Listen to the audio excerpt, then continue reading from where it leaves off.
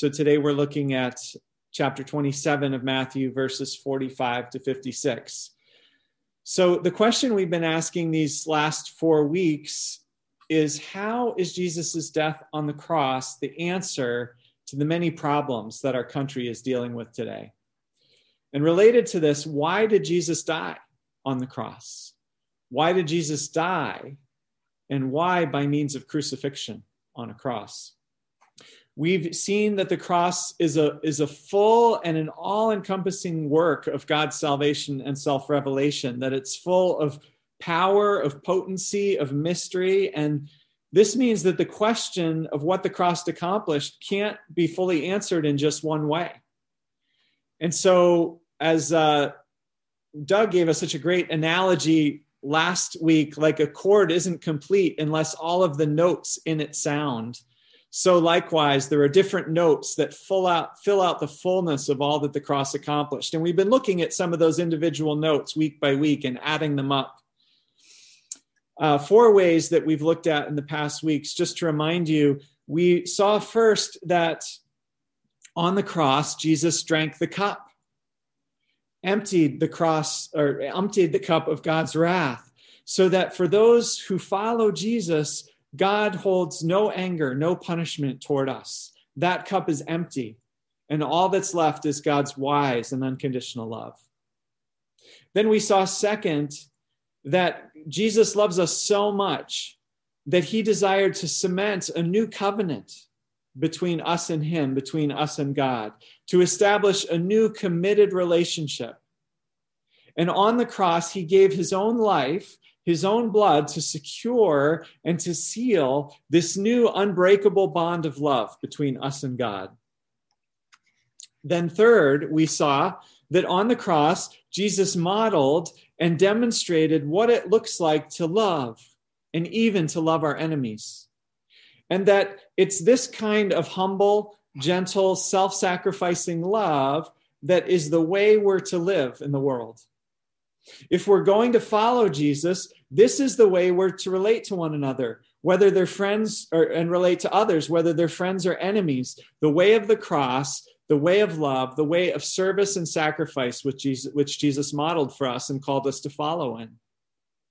And then fourth, last week, we saw that on the cross, Jesus shows us more clearly than ever before what God is like. And that God is a God who doesn't stand aloof, detached, insulated up in heaven above human suffering, but rather God was willing to come down and to embrace and to experience suffering and to suffer with us, even the utterly horrific suffering of crucifixion. What an amazing God. Well, today, finally, we finish our series by looking one more time at Jesus' death on the cross and asking once again what it means. Why did Jesus die, and why on a cross? And why is Jesus' death on a cross good news in light of the many problems that our nation is facing? COVID, social isolation, work and school disruption, masking debates, conspiracy theories, political divisiveness, hate crimes, riots, violence, destruction in cities and in our nation's capital. How and in what way is the good news that Jesus died on the cross the answer to any of this? Well, let's take a look at today's passage and see the answer that it gives. Let me start by saying that there have been certain times in history when in a single moment, everything changed forever. We still celebrate some of those days today. For example, the 4th of July. We celebrate the founding of a new nation, a grand experiment in democracy, which has had far-reaching and long-lasting effects for our country and for the rest of the world. Another example would be D-Day, which turned the tide of World War II in Europe, having profound implications as to who would rule Europe and what the geopolitical dynamics would be around the world. These and other moments that we could point to were crossroad moments.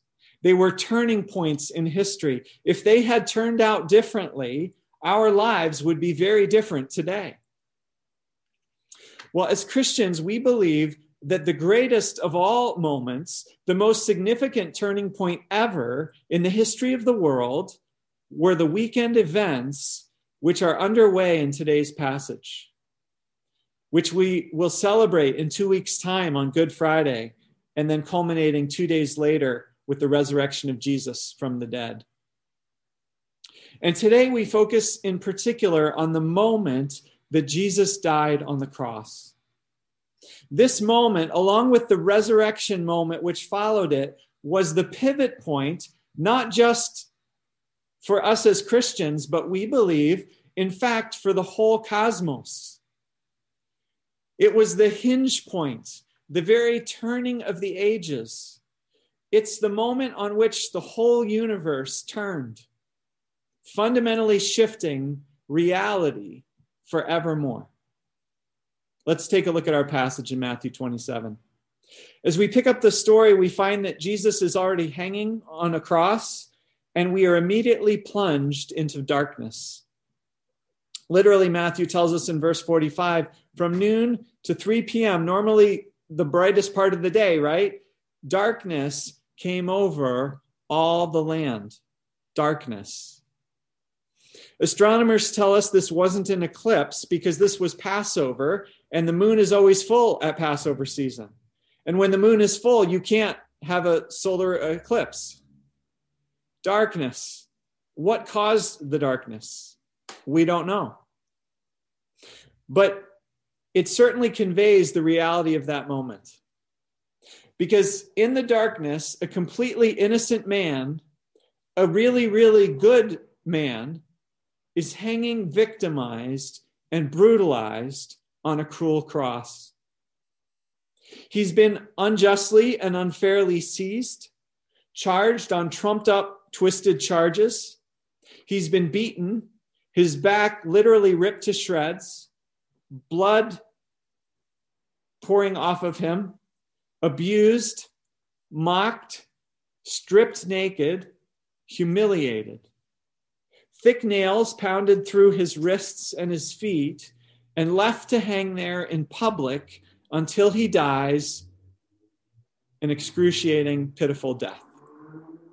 Can you feel the darkness? Yet people are laughing at him. They're mocking him. They think this ultimate act of injustice and cruelty is entertaining. They're gloating about it. Humans in their twisted nature, their cruel nature, they do act this way. Can you feel the darkness? For the Jewish people, this was yet one more example of the oppression that they suffered continually.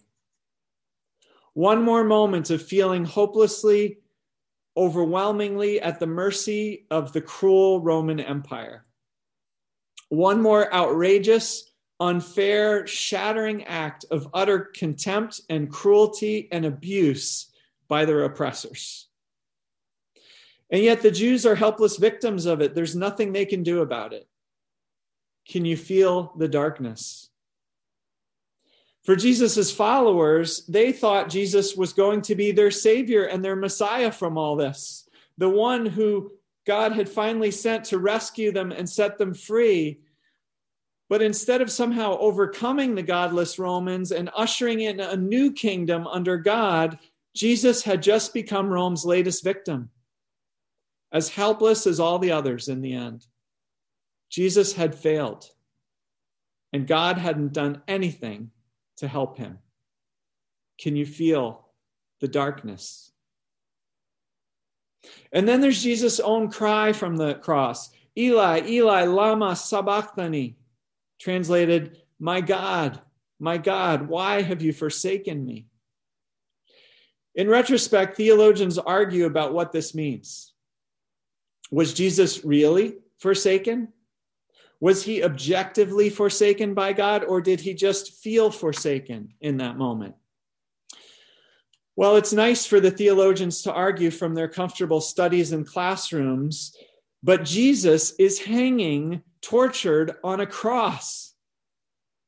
He's crying out to God, asking God why he's been forsaken, and there is no answer. No theologian there to give an answer. And more importantly, no answer from God. God does not reassure Jesus that God is in fact there. God does not dispatch Elijah to come rescue Jesus, as some in the story think Jesus is pleading for. There was a folk religion, or in the folk religion of that time, there was this idea that Elijah was sort of God's special messenger who could come on special errands like an angel to do God's bidding. But there's no Elijah. There's no rescue. Heaven is silent, seemingly absent, oblivious, uncaring about all that's going on beneath it. Can you feel the darkness? And then in a moment, it's all too late anyway. Jesus dies. It's too late for rescue, too late for reassurance, too late for explanation. It's over. It's finished. Jesus is dead. His life and the hope he brought have been completely snuffed out. Can you feel the darkness?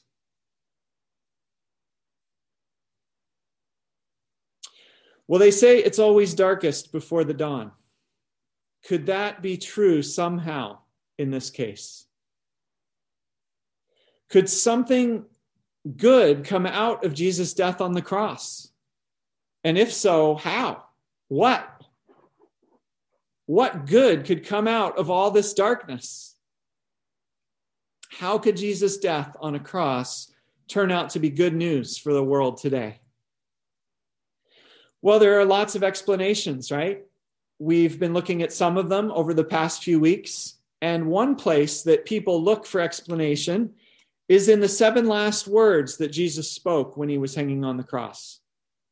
These are sprinkled across the 4 gospel accounts of Jesus' death, like the one that Matthew records in our passage here. My God, why have you forsaken me? This and the other 6 statements of Jesus in the other gospels have made wonderful material for many sermons, many devotionals. But interestingly, one commentator, Dale Bruner, points out something that's unique about Matthew's gospel, and that is that Matthew has also told us that God had something to say about and in response to the cross. In fact, God had 7 things to say, 7 last words of God's own. The way God said these words was by taking action, by responding to Jesus' death on the cross. God responded in 7 ways, and Matthew records these responses for us using 7 verbs. And each verb is in the passive tense. A passive tense is where instead of saying Maria hit the ball, we say the ball was hit by Maria. And in the Bible, often when God does something, a passive verb will be used, but there's no by God at the end, just the ball was hit. In Scripture, this is called a divine passive because we're supposed to know who did it. We're supposed to know that God did it. So the author doesn't need to tell us.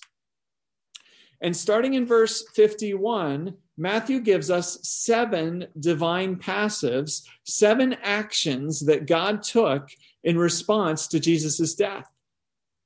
Before we look at them, just note in verse 51 that Matthew begins the 7 by getting our attention. He says, look. Now, a lot of the older translations have behold here. And the newer ones figure people don't talk that way anymore, so they just leave it out. But the word is there in the Greek, and it means look, pay attention, get this, behold. And then Matthew gives us God's 7 last words.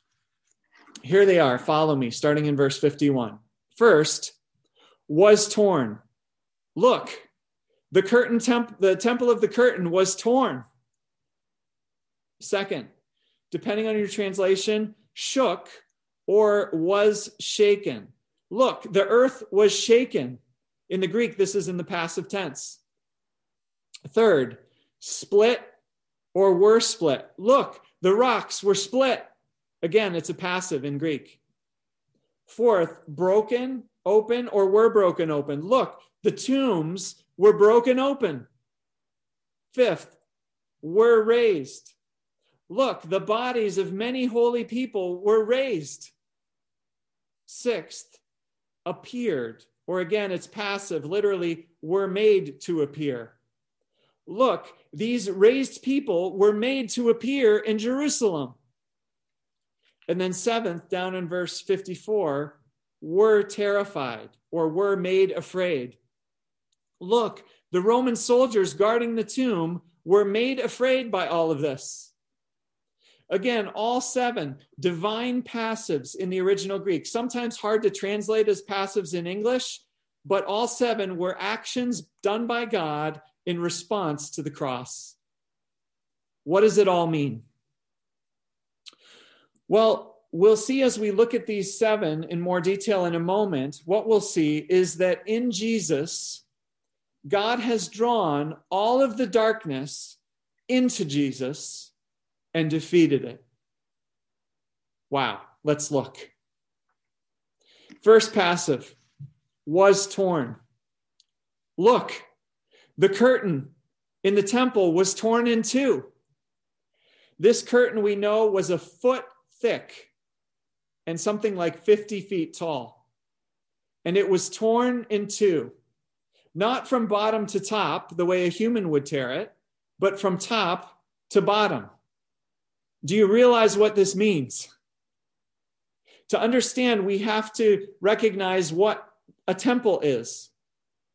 A temple is a microcosm of the whole cosmos. It's the place where heaven meets earth. God is on the inside in heaven, and a curtain separates heaven from earth. People are on the outside, where they draw close to offer sacrifices, to burn incense before the curtain, offering them up with their prayers from earth to heaven. And so do you realize in the symbolic architecture of the temple what it means when the curtain separating heaven from earth is torn? It means the separation between heaven and earth, between God and humanity, is done away with.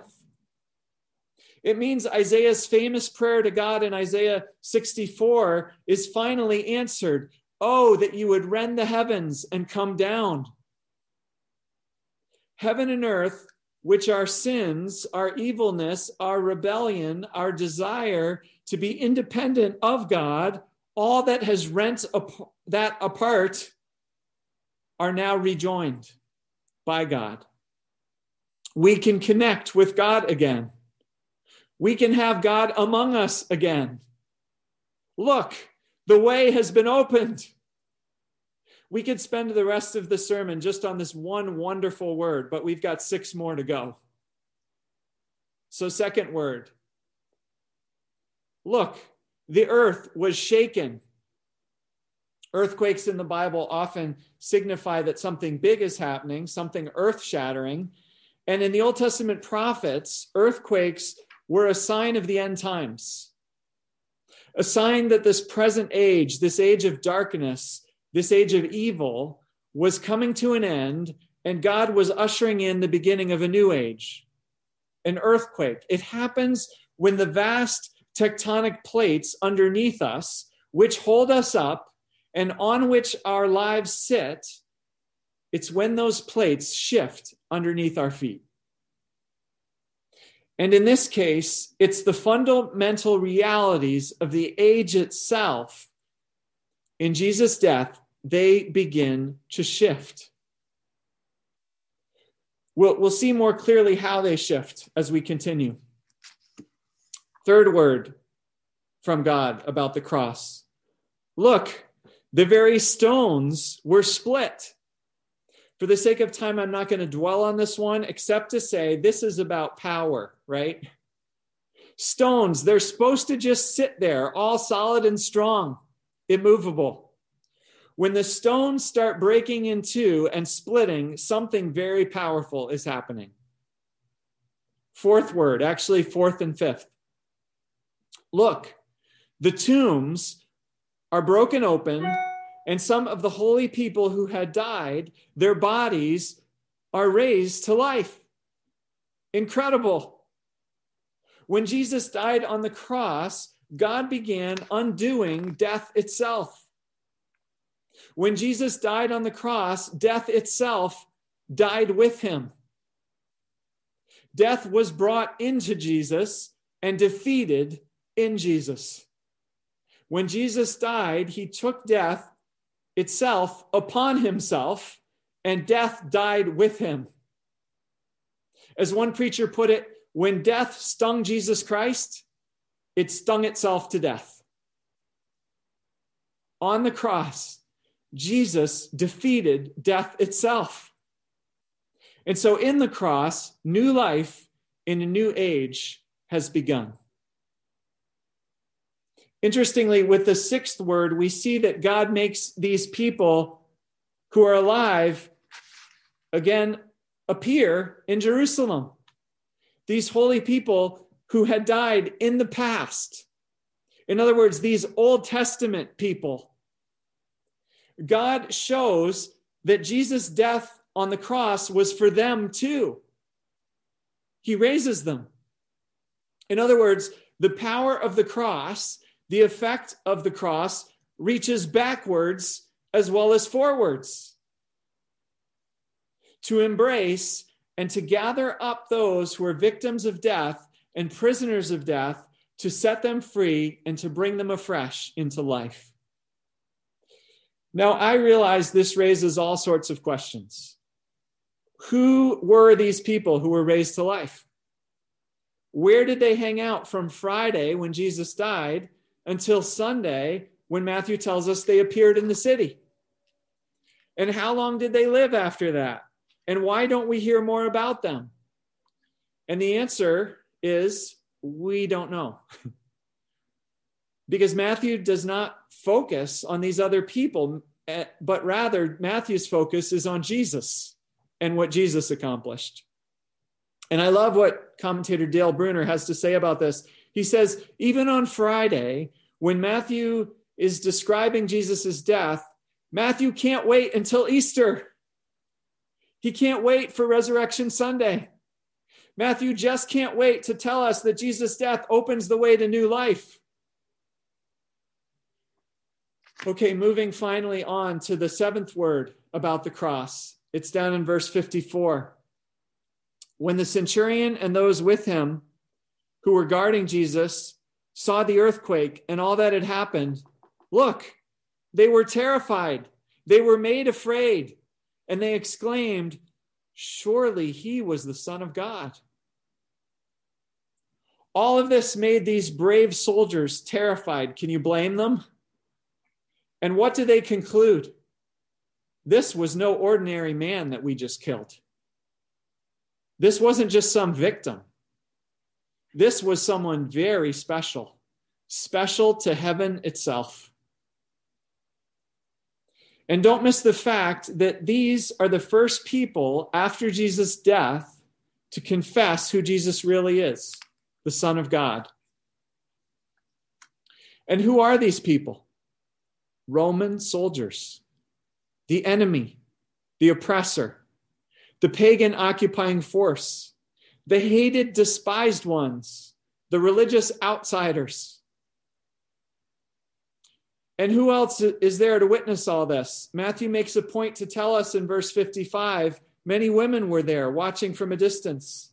They had followed Jesus from Galilee to care for his needs. And just to further underline the importance of them being there as the first witnesses of Jesus' death and its effects, Matthew identifies three of them and spotlights them.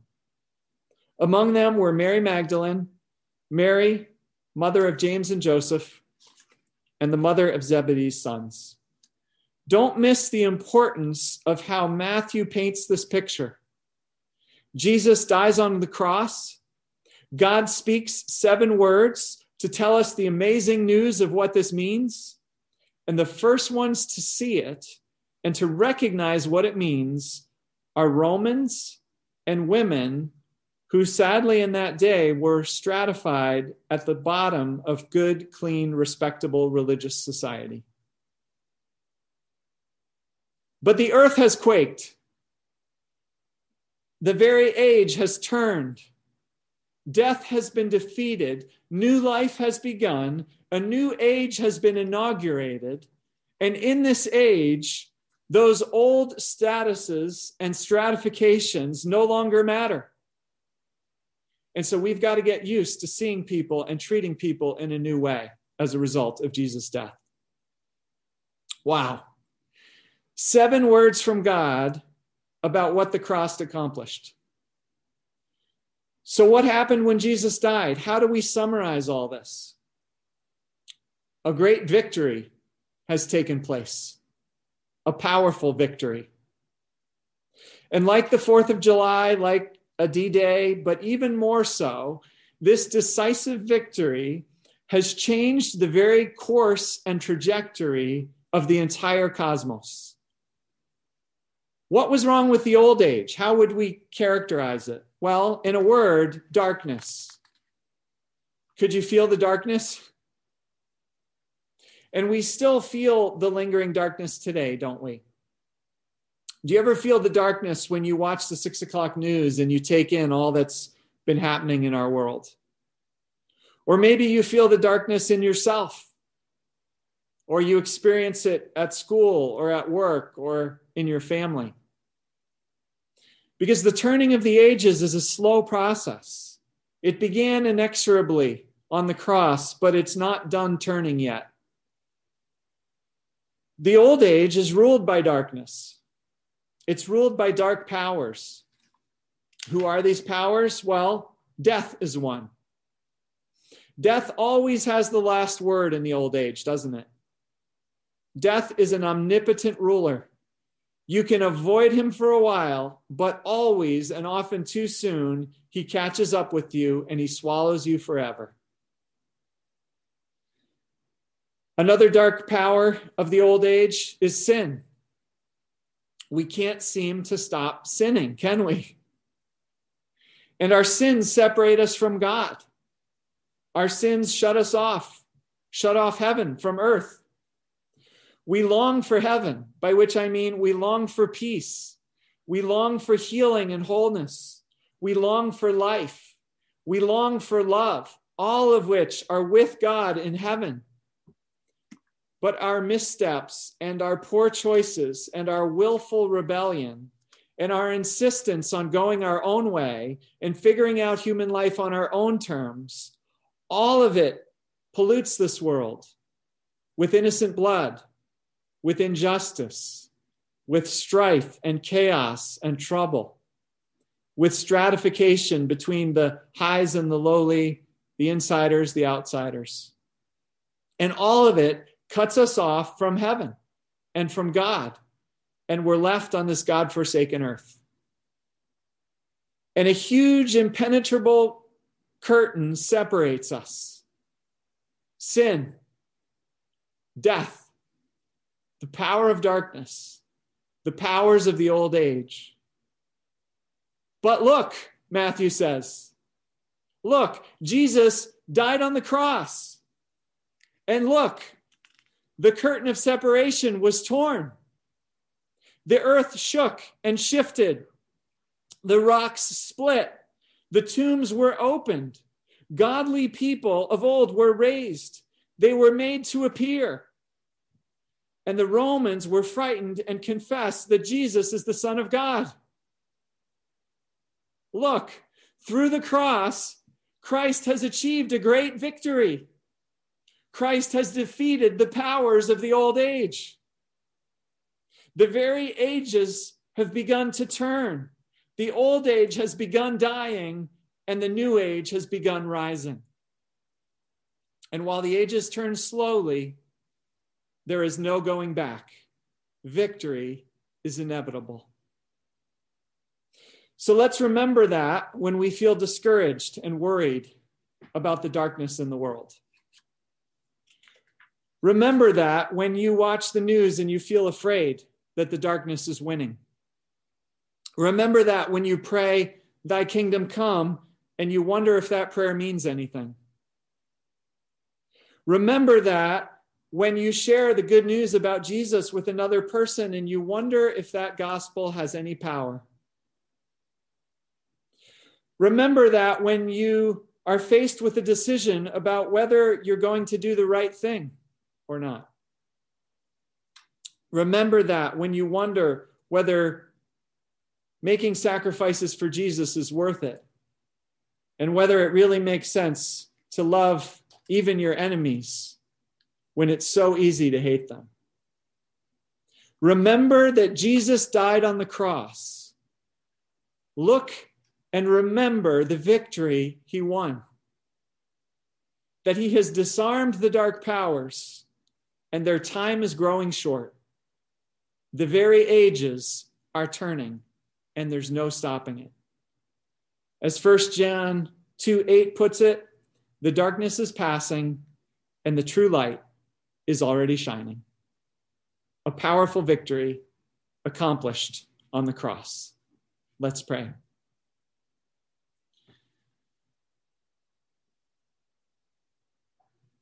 God, as we hear your word and as we look at Jesus' death on the cross, I pray that you would increase our faith, increase our understanding and our imagination and our faith in what you have begun, that we would have hope, that we would have courage, that we would have love, and that we would have good news to share in a world that desperately needs it. In Jesus' name, amen.